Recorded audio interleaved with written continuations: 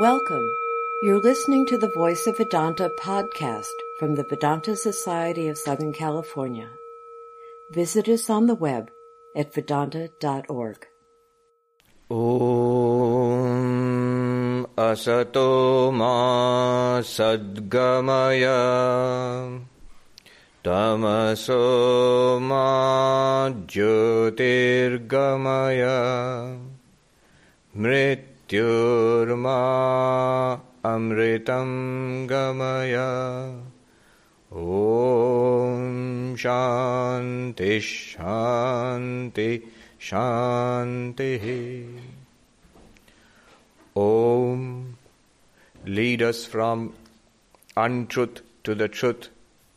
Lead us from darkness unto light. Lead us from death to immortality. Om, peace, peace, peace. Good morning.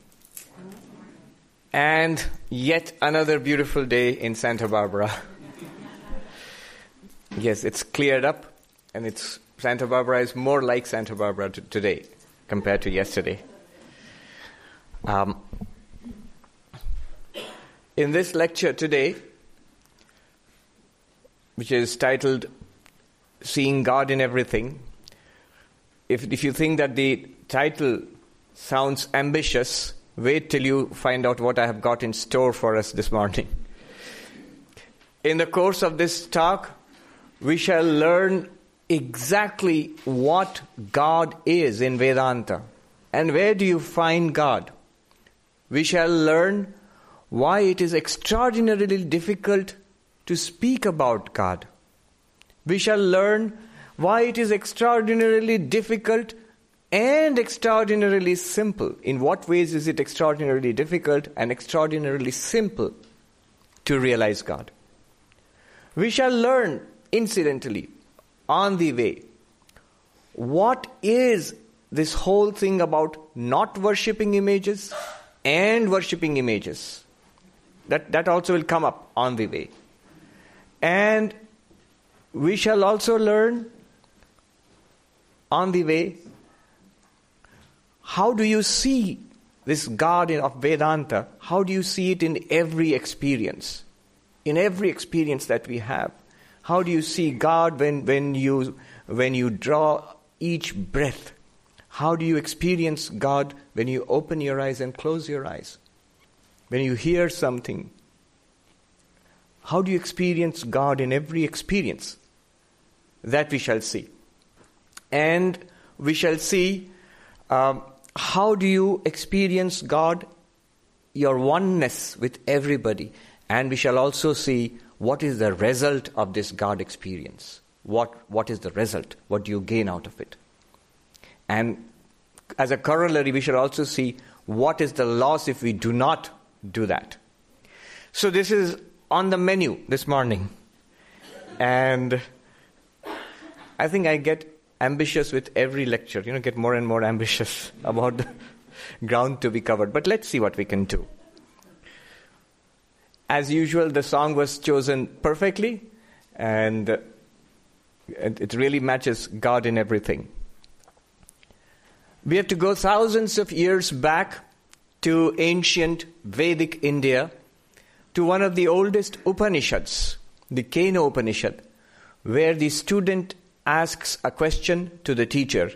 We do not know today who the student was. There are no names. We do not know today who the teacher was. There are no names. But we have the question and we have the answer. The question itself is remarkable. One of the most remarkable questions asked in any philosophical dialogue anywhere in the world. The question goes like this. The original Sanskrit goes like this. Om kene shitam preshitam patati mana kena prana prathama praiti yukta kene shitam vachamimam vadanti chakshu shrotram kaudeva yunakti. Says, sir, impelled by what? Inspired by what? Does my mind think? What makes my mind think? What makes me utter these words? What makes my eyes see? How do I see? What makes my ears hear? What makes my life move? This is a question. Now, if you think about it, it's a remarkable question. I have a whole talk about this which I gave in San Diego last week, and I hope to do it here some other time. We should just stop here and appreciate the question and its answer. But today we cannot afford to do so because we have an extraordinarily long journey today. But I'll just touch upon the importance of this question and the answer. You see, what is he asking? What is he asking? It's like you have this bulb here, which is right in front of me, or the mic here, or a fan. And when this bulb or the mic or the fan was in the shop, it was just there, just like this, they were there. But they were not doing anything in particular. But when you bring them here and plug them in, remarkable things start happening. The bulb gives light, the microphone amplifies sound, the fan starts whirling around and gives us air. And we are justified in asking, what happened to them? Why are they doing these peculiar things? They were not doing that earlier. The bulb was just sitting there, and the mic was just sitting there, and the fan was just sitting there. But right now, each of them are doing remarkable things. One is shining, the other one is amplifying sound, the other one is going round and giving us air. What got into them? And the answer, of course, is electricity. The answer, of course, is electricity, and we know that. Electricity is something that is not part of the bulb, not part of the microphone, not part of the fan, but which enters into all of them and enables each one to do what it was designed to do. Even simpler, you take a Swami in Chennai, uses this example. There's a glass of water and there's another glass of water. Both of them look the same. You drink one and it's sweet. You drink the other one and it's salty. They look the same. But you know that something has gotten into them because water by itself is neither sweet nor salty. Here there is sugar, somebody has put it in, and there is salt, somebody has put it in there. So something external has gotten into it, giving it its present property, which it does not belong to it. What gives us this experience of seeing, speaking, hearing? Now remember, here is the sophistication of the question, which we are just beginning to understand, by the way. I will not go into that. But you see, the sophistication of the question lies here. He is not asking how I see or how I hear. He's not asking for an explanation of the visual mechanism or the auditory mechanism or our thoughts. He's not asking for an explanation of that. What he's asking is the conscious experience of seeing, hearing, speaking, thinking. The first person experience, the subjective experience, the experience of it being conscious, sentient, aware. To make it even more clear, let's use a modern example, which is happening right now on the roads in California. If in California, when you're driving around, you might get to see a very strange little vehicle. It's the Google car. It's been in the news, and they are testing it. It's a driverless car, which has been predicted by science fiction for a long time, but now it seems to be becoming real. And it's there on the streets, and they are testing it. So when you drop at a traffic intersection, and this little car, it looks like a Beetle, Volkswagen Beetle, a little one, but a tiny car. It rolls up next to you, and you look there, and there's nobody sitting at the driver's wheel. There might be a passenger who will nod to you in a friendly way and wave to you, but there's nobody in the driver's wheel. And it drives. It does exactly all the things that you do externally. It can sense other cars, it can turn left and right, it can speed up, it can slow down, it can brake. It can do everything that you are doing, and they claim it does it better than you. Oh yes, they claim that. In fact, right now I was amazed to see an article which speaks about not only legalizing driverless cars, but actually making them mandatory.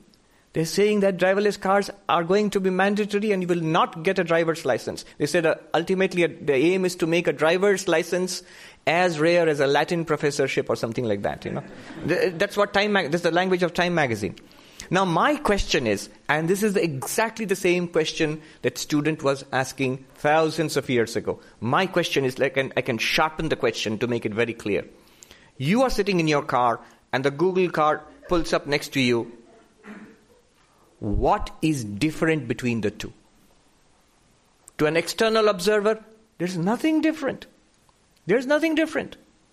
Both cars are doing the same thing. He cannot make out which one has a human operator, which one has a computer.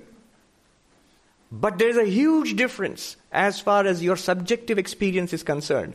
There is something like what it feels to like driving a car, what it feels to be driving a car. The sights, the sounds, the decisions that you are taking, the feelings, the conscious experience of driving a car. The Google computer is not having that experience, but it's doing everything that you are doing. So on the surface, mechanically speaking, it can, in a sense, it can see. It can take decisions. It can sense presence of other cars and obstacles and people. It can do everything that you are doing. And yet it does not have the first person experience within which you or I, which we have when we drive a car. You needn't go that far. When in an airport, when you put your hand under the water faucet and it gives you a stream of water, it senses your hand. It's in a way it's seeing. When the door opens, when you approach it, it senses your presence. It's a very simple sensor. So that can happen without a conscious experience. The door is not aware of it, or neither is the faucet aware of your presence. There's no conscious experience within them. So what the student is asking here is, what gives us this conscious experience? You and I and all of us, what gives us this conscious experience when we see, when we hear, when we speak, when we talk, when we breathe? So what is it that gives us this conscious experience? And the answer he's asking for, of course, we all know it is consciousness itself. And the answer is indicated by the teacher in the next verse, which is the most important verse of the Upanishad, the Kena Upanishad. And it is a strange answer. If the question is sophisticated, the answer is even more sophisticated and pretty strange. What is the answer? What is the answer that the teacher gives? The teacher says, Shrotrasya shrotram manaso mano yad vachoha vacham so pranasya pranaha chakshushas chakshur atimuchya dhira pretyasmad lokadamrita bhavanti. The whole of the Upanishad and the whole of Vedanta are packed into this one single sentence. And the rest of the Upanishad spends time in unpacking it. That's what we'll do this morning. What did he say? What did he say in this ancient Sanskrit? You're asking for what gives you the experience of hearing. Right now all of us are listening, hearing. This first person experience, awareness, I hear a sound. What gives you this experience? You're asking that? Yes. What makes your ears hear? Yes. It is the ear of the ear. What? What makes your eyes see? It is the eye of the eye. What makes your mind think? It is the mind of the mind. What makes your speech speak? I can see the student going, don't tell me, it's the speech of the speech. Let me guess. And if you realize this, that which is the ear of your ear, the mind of your mind, the eye of your eye, the speech of your speech, if you realize this, you become immortal. You transcend all sorrows. That's what the teacher says. Now, what has he said? Let's unpack it a little before we move ahead. He's saying, by saying ear of the ear, he's pointing out to our consciousness, making a very important point. What is that point? If you say the ear is sufficient to explain hearing, then you don't have to say ear of the ear. But the moment you say ear of the ear, what you mean is something separate from the ear. First thing you mean is when you say ear of the ear, when you say owner of the house, meditator in the temple, you mean somebody separate from the house, separate from the temple, who has entered into the temple or the house, who owns the house or is sitting and meditating in the temple. So the entity you're speaking about is separate from the auditory system or from the visual system, even from our mind. Is this point, are you following me on this point? The moment you say ear of the ear, mind of the mind, eye of the eye, he is pointing to one entity. He's not saying hearing, thinking, speaking, seeing, these are different processes and they have to be explained differently. No. They are different processes, but there is something common to each of them, and that something is separate from each of them. Just as if I say to you, if you ask me, what got into the light and the microphone and the fan? Why is the light shining and the microphone amplifying sound and the fan whirling round and round? I will say, it is the light of the light, microphone of the microphone, fan of the fan. What do you mean? I mean something that is apart from the light. Something that is apart from the microphone. Something that is not a part of the fan. 1. 2, I also mean something that enters into the light and makes it do what it is designed to do. Something that it enters into the microphone and the fan and makes them do what they are designed to do. In the same way, there is something that shines upon our visual system, auditory system, our brain, our mind, and makes each of them do what they are supposed to do. They do their functions, and we get this first-person experience. Technically, I just mentioned the names. You can look it up later. In consciousness studies, this is called the hard problem of consciousness. There's a philosopher, David Chalmers, who speaks of this thing as a hard problem of consciousness. How we have individual systems in our body which function, that is the easier problem. How you can map them to functioning of the brain. They use functional fMRI, functional MRI tests, fMRI, and he calls it the science of correlations. You do something and they find out what part of your brain is firing, and they say, okay, this is what is causing this. He says that is the easy problem of consciousness. Easy within quotes. That's not easy, but it takes a lot of technology. But he says there is a hard problem of consciousness which we have not begun to crack yet. We have not even begun to define the problem. The problem is the central problem of consciousness is how does the brain generate first-person experience? The feeling that we get when we see a flower, when we speak, when we are hungry, when we see. So that is the question. And the answer is, it is consciousness itself. And he is making a big claim here. Consciousness, what he calls consciousness, the teacher of Vedanta, he says it is not part of your body-mind complex. First, already we are parting ways with mainstream science. Although there are changes taking place in modern science, but mainstream science, physics, medicine would say the brain generates consciousness. They would say that the brain generates the mind and the consciousness, and they call it an epiphenomenon. Like a candle burns and generates a flame and heat and light. In the same way, the brain somehow is generating. How? We don't know. Mind and consciousness, how does the brain generate that? We don't know, but maybe we will know in the future. That's what science is saying right now. The Vedantic teacher says, this consciousness is not generated by the brain or the nervous system. It operates through the brain and the nervous system. That's a big claim that they are making. And what else does it do? It enables the body-mind to do what it is designed to do. To speak, to think, to hear. And not only that, when the body-mind are existing, the consciousness works through the body, and this consciousness is apart from the mind too. It enables the mind to think, to feel, to imagine, to remember. And when the body-mind are not there, this consciousness, they claim, is still there. It is still there. Only it is not apparent. It's like when you remove the bulb and the light and the microphone and the fan, the electricity is still there. Only it is not apparent. Only when you put in the gadgets and they start functioning is it apparent that there is electricity. In the same way, our conscious experiences require two things: consciousness itself and the body-mind system, which does various things, and we have various conscious experiences. So this is what he's claiming. That consciousness is the light, is your ear of the ear, eye of the eye, mind of the mind. But why such strange language? Why doesn't he use the usual Vedantic language? Vedantic language, why couldn't he say Atman or Brahman? which you're as students of Vedanta, you've been hearing for years. Atman or Brahman.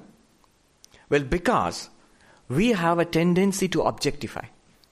Everything that we know is an object of consciousness. It is a great thing to understand. Everything that we know is an object of consciousness. Knowing means objectifying something with your consciousness. When you see something, you are objectifying something. Consciousness plus mind plus visual system, seeing an object. Consciousness plus mind plus auditory system, hearing a sound. Sound, object, all these are objects. Sound and form, all these are objects of consciousness. All these are objects of consciousness. The moment the teacher tells you, the answer to your question is Brahman or Atman, what will be our first tendency? Okay, Brahman or Atman, I know these things. 1, 2, 3, 4, 5, 6, 7, 8, these things I know. And the 10th one which I want to know, or the nth one which I want to know is Atman or Brahman, an object. And you'll never ever find it that way. We have a tendency to objectify. The moment you say, you have to realize God. Okay, where is God? You look around.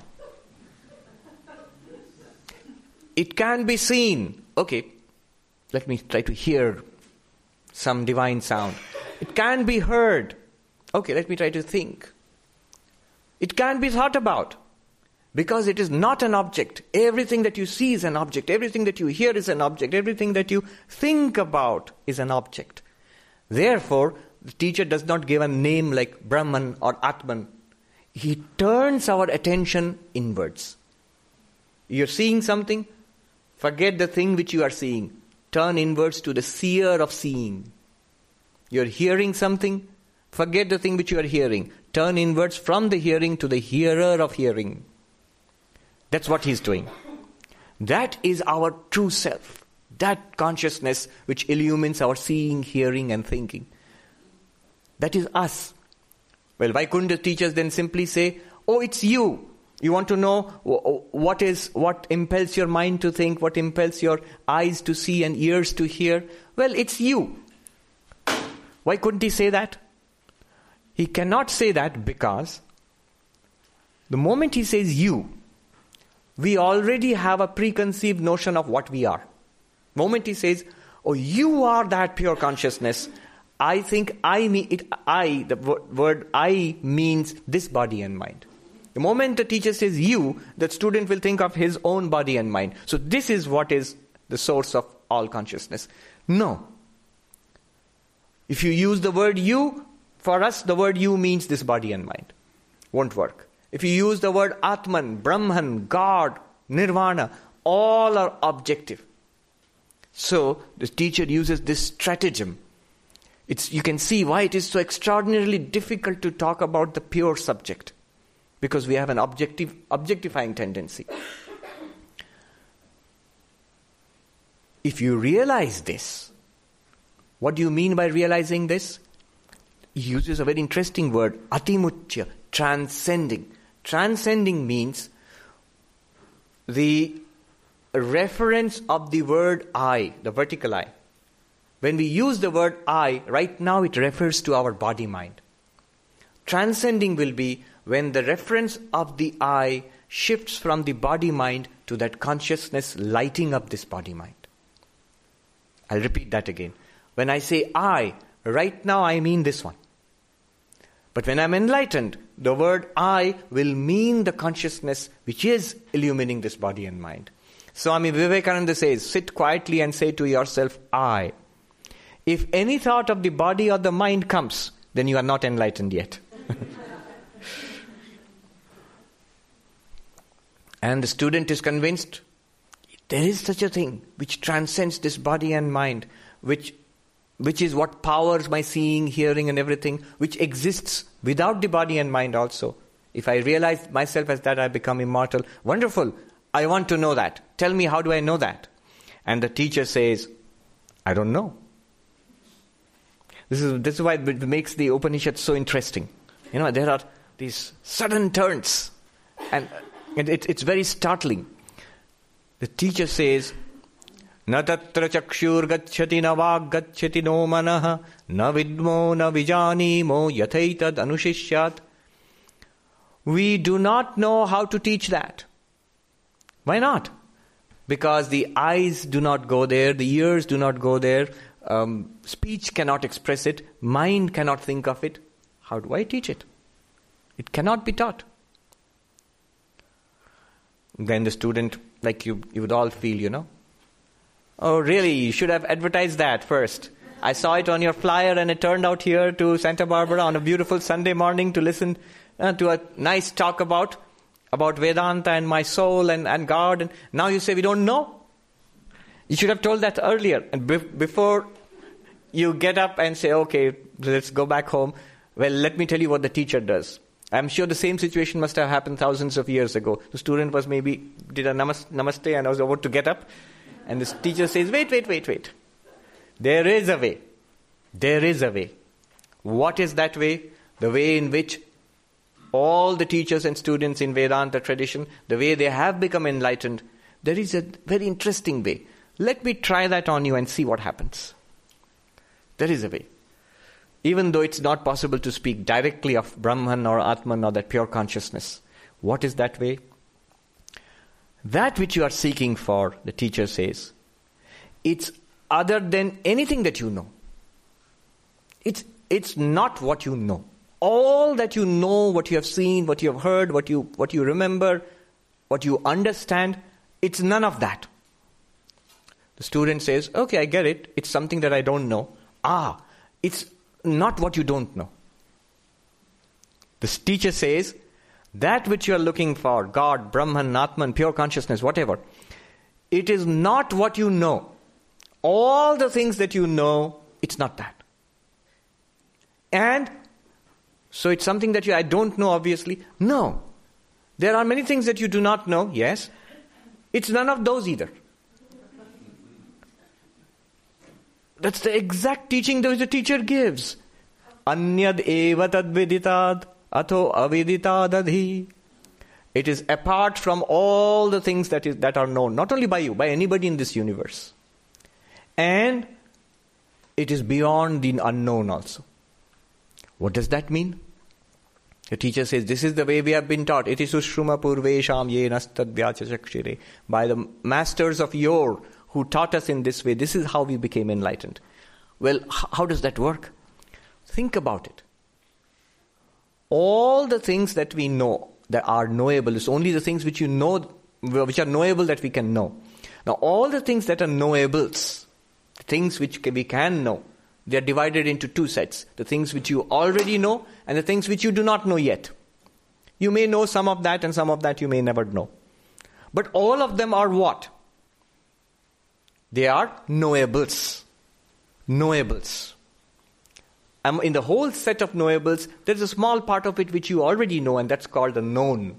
And there is a big part, I think it was Einstein who said that the more I know, the more the realm of the unknown, it seems bigger and bigger. My ignorance becomes bigger. So he says, the more you know, the more the unknown, you become aware of how much you do not know. But both the known, the teacher is saying here, both the known and the unknown, all together, they are the knowables, what can be known. If you say, what did you have for lunch? You don't say, I had lasagna and I didn't have the Pacific Ocean.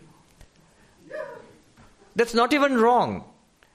To be right or wrong, it must be logical, it must be meaningful. Pacific Ocean is not an eatable, not for us at least. You have to say something eatable. I had lasagna and I did not have zucchini or something like that. So, I know this and I do not know that. This and that must be within the realm of the known. What is there that is not within the realm of the known, knowable? Either known or unknown. The knowable, the set of knowables breaks up into the known and the unknown. What is there that is neither known nor unknown?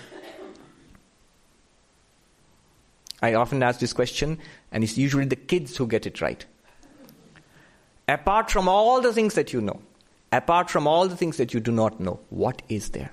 What is there which you do not know And yet you cannot say that you do not know. You don't know, you don't know. Well, that sounds a bit like, who was that? A politician who said? Yes? Everything else. When you have the entire set of the knowables, you are leaving out one thing. The knower. You, the knower. The one who knows. Sometimes kids get it. They just go like this. Yes, me. I am the knower. I, the one who operates this mechanism called the eyes and sees things. Who operates the mechanism called the ears and auditory system and hears things. And the mind and thinks things. But what am I apart from the mind, ears and eyes? That which is the knower is not in the set of knowable. Because it is the knower. It is not the known. Because whatever you know, you are knowing with the knower is knowing all of them. And the knower is apart from the known. And there are some things which the knower does not know. Those are the unknown. But the knower himself or herself, that thing which knows, is apart from the knowables. Whether it is known or unknown. And that has to be grasped. If you just say you, look at ourselves. In ourselves, if you look at yourself, you will find two things. One is, you will find a lot of things which you know. You can see your body. You can feel your body. You close your eyes, you can sense your mind. You can remember, you can think, you can understand. You can remember. So all these things are part of your subtle body, the mind. And these are also known. They are knowable. What is it that knows? What is it that knows? Apart from the body and mind. It knows the body and mind too. Together with the body and mind, it knows the world. But when you look at the body and mind, it's something apart from the body and mind which experiences the body and mind. So that is what our real nature is. The knower apart from the knowable. And then the teacher says, that is what you are. And he says, Yad vachanabhyuditam yena vagabhyudyate tadeva brahmatvam vidhi nedam yadidam upasate. Wonderful thing. I sometimes wonder how a language can be so poetic and yet so philosophically precise. What is he saying here? That which language cannot express, but that which enables language to function. Language cannot express it, but it enables language to function. Know that to be God, not what is worshipped as this. Beautiful point. Here you understand the mystery of worshipping images and the mystery of why image worship is, worshipping a graven image is prohibited. Both things you understand in a very beautiful way. It says, that which speech cannot express, nothing you speak about is that Brahman. And yet that which enables the speech to function, that consciousness within you, it's not talking about something abstract, unknown, difficult.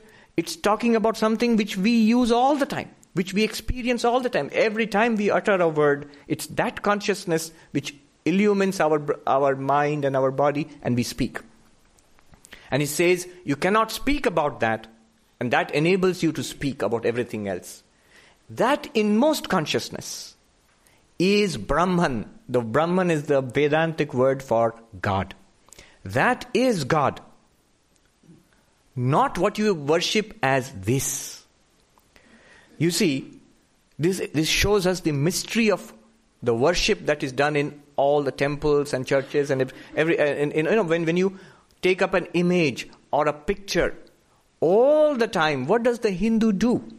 People think they're worshipping an image, an object. They're not worshipping an object. If you see very carefully, the Hindu is doing exactly that. In the mantras of the worship, when you look at the worship, the mantras, what is chanted, O thou inmost consciousness, I imagine you as a form and a name, and may you pervade this name and form and accept my worship in this form. So they know that it is our inmost consciousness. There will actually be a ritual where you think of the body being divinized and the consciousness shining through. Then you breathe on a flower and imagine, it's all in imagination, the divinity being manifested in that flower, and then you put it on the altar where you worship. So the Hindu knows very well, it is the inmost consciousness, beyond the physical body, beyond the subtle body, which enables the physical body and the subtle body to function. That is God. And that is what we are worshipping with the help of a name and form. Why do you need the help of a name and form? Well, if you try to imagine, even if you try to intellectually appreciate what we are speaking about, it's very difficult. It's easy to intellectualize and get a framework, get an appreciation of what we are talking about. But actually to make it a living reality, something that you can worship, adore and be one with, it's very difficult directly. So the Hindus developed an entire technology of taking the pure subject and reflecting it in an object, the name and form of a god or a goddess or something, and worshipping it there. You can also understand the other side of it in the Abrahamic religions, starting from the 10 Commandments and down to Prophet Muhammad, why they say that you should not worship a thing, an idol. An idol is a thing. So the thing should not be worshipped in itself, because what they are trying to talk about is the inmost consciousness, which is never an object, not this. That which enables your speech to function, that is Brahman, not what you worship as this. Yan manasana manute yenahur manomatam tadeva brahmatvam vidhi nedam yadidam upasate. That which cannot be thought about, the mind cannot think about it, yet which enables the mind to function. Every thought is illumined by that consciousness. Without that we will not have thoughts. A thought is a function of the mind shining in your consciousness, in the consciousness which you are. So that which enables the mind to function, mind to think, that is Brahman, not what you worship as this. Tadeva brahmatvam vidhi. Know that inmost consciousness to be Brahman, to be God, not what you worship as this.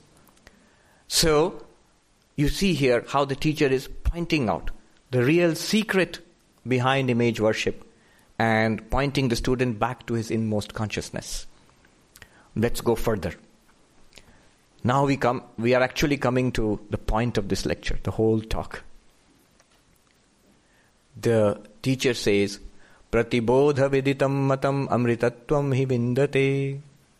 He says, when you experience Brahman, God, in every experience, within every experience, then you become immortal. Immortality is attained by experiencing God or Brahman in every experience. How do you do that? How do we do that? Remember, the context is seeing, hearing, smelling, touching, thinking, remembering. Seeing what? Hearing what? Not anything extraordinary. They are not here talking about an extraordinary mystical experience of some god, goddess or something. No. They're talking about anything that you see. They're talking about anything that you hear. They're talking about anything that you think. In these experiences, how do we realize God? It works like this. If you have been paying attention, now I want you to redouble your attention. Here is something crucial. Language. You see, language can be used in two ways. Language can be used in two ways. One way is, when I am in Santa Barbara, right here, and somebody points it out to me, this is the temple, I look at the temple, this is the bookshop, I look at the bookshop, and it tells me about the convent here in Santa Barbara, giving information to something I'm already experiencing. You're already here, you are seeing all this, and you are just adding information, telling you something you did not know about, something you are already experiencing. That's one way to use language, to give you information about something you already are experiencing, to point out something that you are already experiencing. When they point it out to you, this is the temple, so you go, so this is the temple. You are already seeing it. You do not see anything new. You are already seeing it. This is vital. You're already seeing the temple. You just know it to be the temple. That's one way of using language. Another way of using language is, when I'm in Hollywood and I have not visited Santa Barbara, somebody describes to me, there is this beautiful convent in Santa Barbara, which looks like this, and they have this kind of a temple, they have this kind of a bookshop, they have this kind of a garden. Now, all of that is a description of something I have not seen. Now it generates a desire to see this place. And then I come and see it. Language can be used in two ways. One is giving you some information, pointing out what you are already experiencing. You need that sometimes when somebody introduces you to a new person. You're seeing that person, and then you say, this is Mr. So-and-so. Okay. You don't see anything new, but now you know this is who this person is. Another way of using language is something that we have not seen earlier, somebody describes it to us.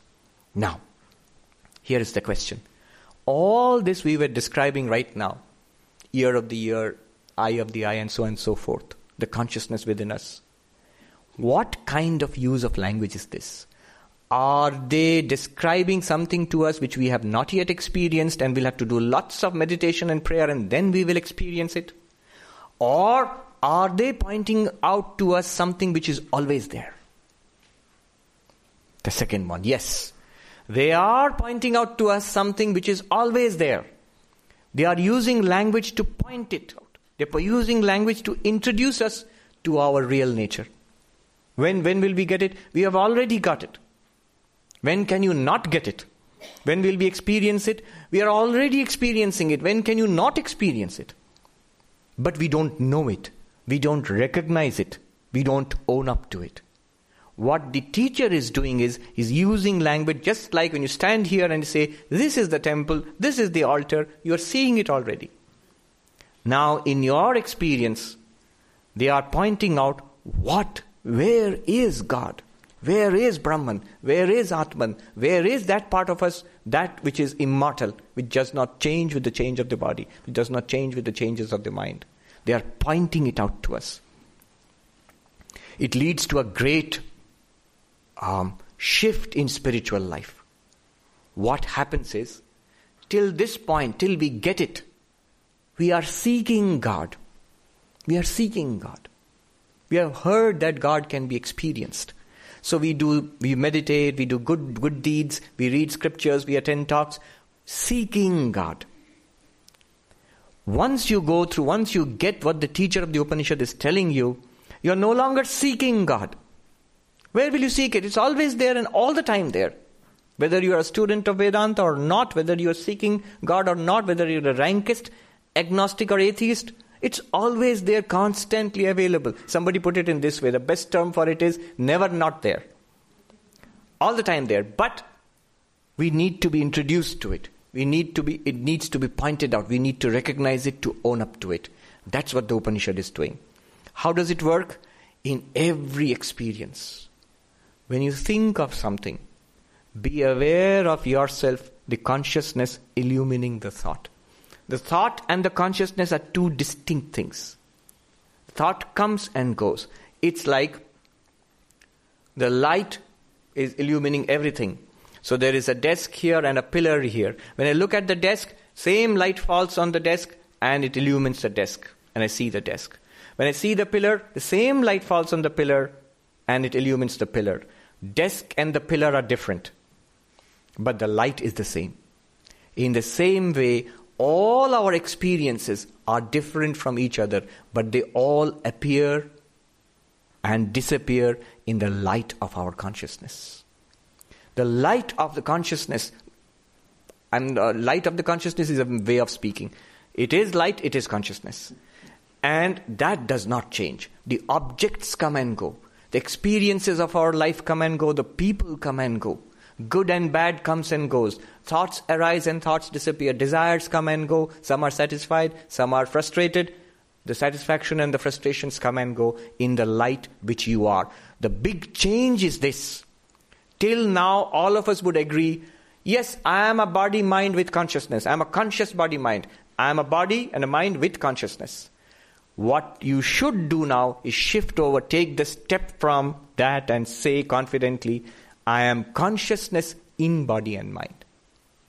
I am not body and mind which is conscious. I am consciousness shining in a body-mind. This is the step that the teacher wants the other student to take in the Upanishad. You are consciousness shining in that particular body and mind. Now he says, Pratibodha viditam matam amritatvam hi vindate, atmana vindate viryam vidyaya vindate amritatvam. He says that once you realize this, you become immortal.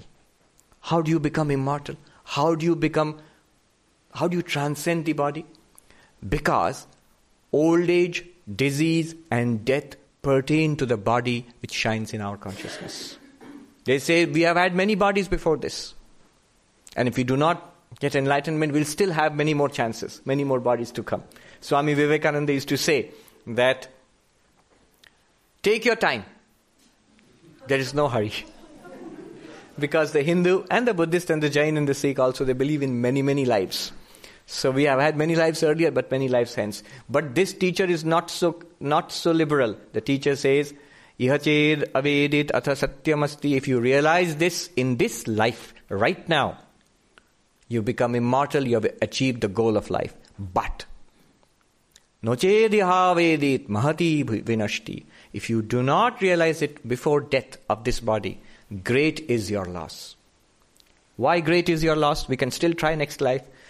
Well, according to the Hindu idea, we might not even get a human body next life. We might not even get a human body next life.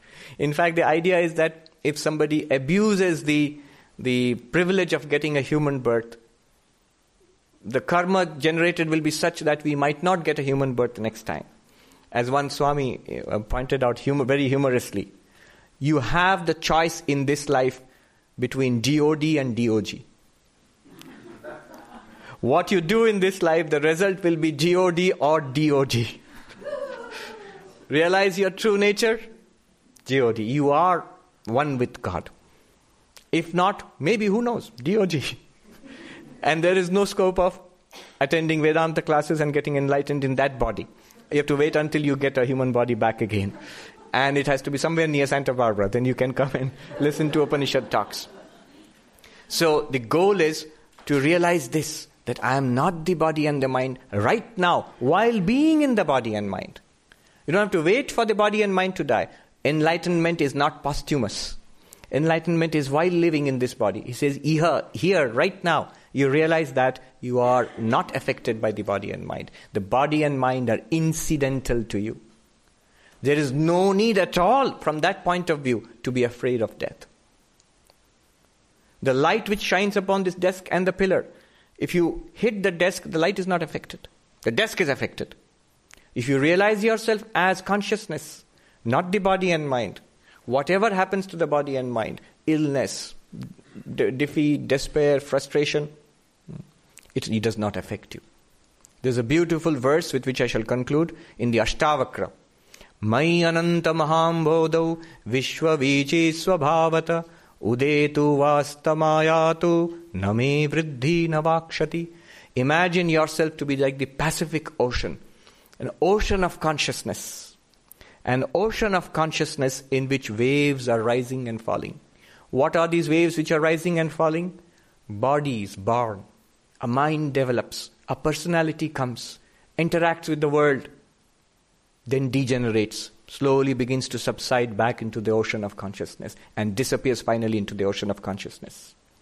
He says, just as this Pacific Ocean, thousands of waves every day, rising and becoming higher and then subsiding back into the ocean. The ocean says, I am neither increased nor decreased. I suffer neither increase nor decrease when the waves come up or the waves subside. In the same way, we shall be able to say, I am not exalted or increased by birth, by good health, by success. I am not diminished in any way by disease and old age and death and failure. I am that infinite ocean in which, why only this body? All bodies are coming up. The Upanishad says, Bhuteshu bhuteshu vichitya hira. Finding this consciousness which you are in all beings, you feel your oneness with all beings. First you feel that consciousness within you. You are that. Next you feel it is the same consciousness shining in all beings. The same light which illumines this desk and this pillar. So you feel one in all living beings, in all creatures. And you can say, let the bodies come and go, Let thoughts come and go. Let events happen. I am neither increased by them nor diminished by them. I am infinite, immortal consciousness, existence, consciousness, bliss. That is what I had to say, and I have finished just with 1 minute to spare. But we'll take just 2 or 3 minutes. If you have any questions, I thought I'll take a couple of questions because it is a very difficult subject after all. I hope I've encouraged you to study the Kena Upanishad. That's one thing. Do you have any questions? All right, that concludes our program for this morning. Om Shanti Shanti Shanti Harihi Om Tat Sat Shri Ramakrishna Arpanamastu. You've been listening to the Voice of Vedanta podcast from the Vedanta Society of Southern California. Thanks for listening.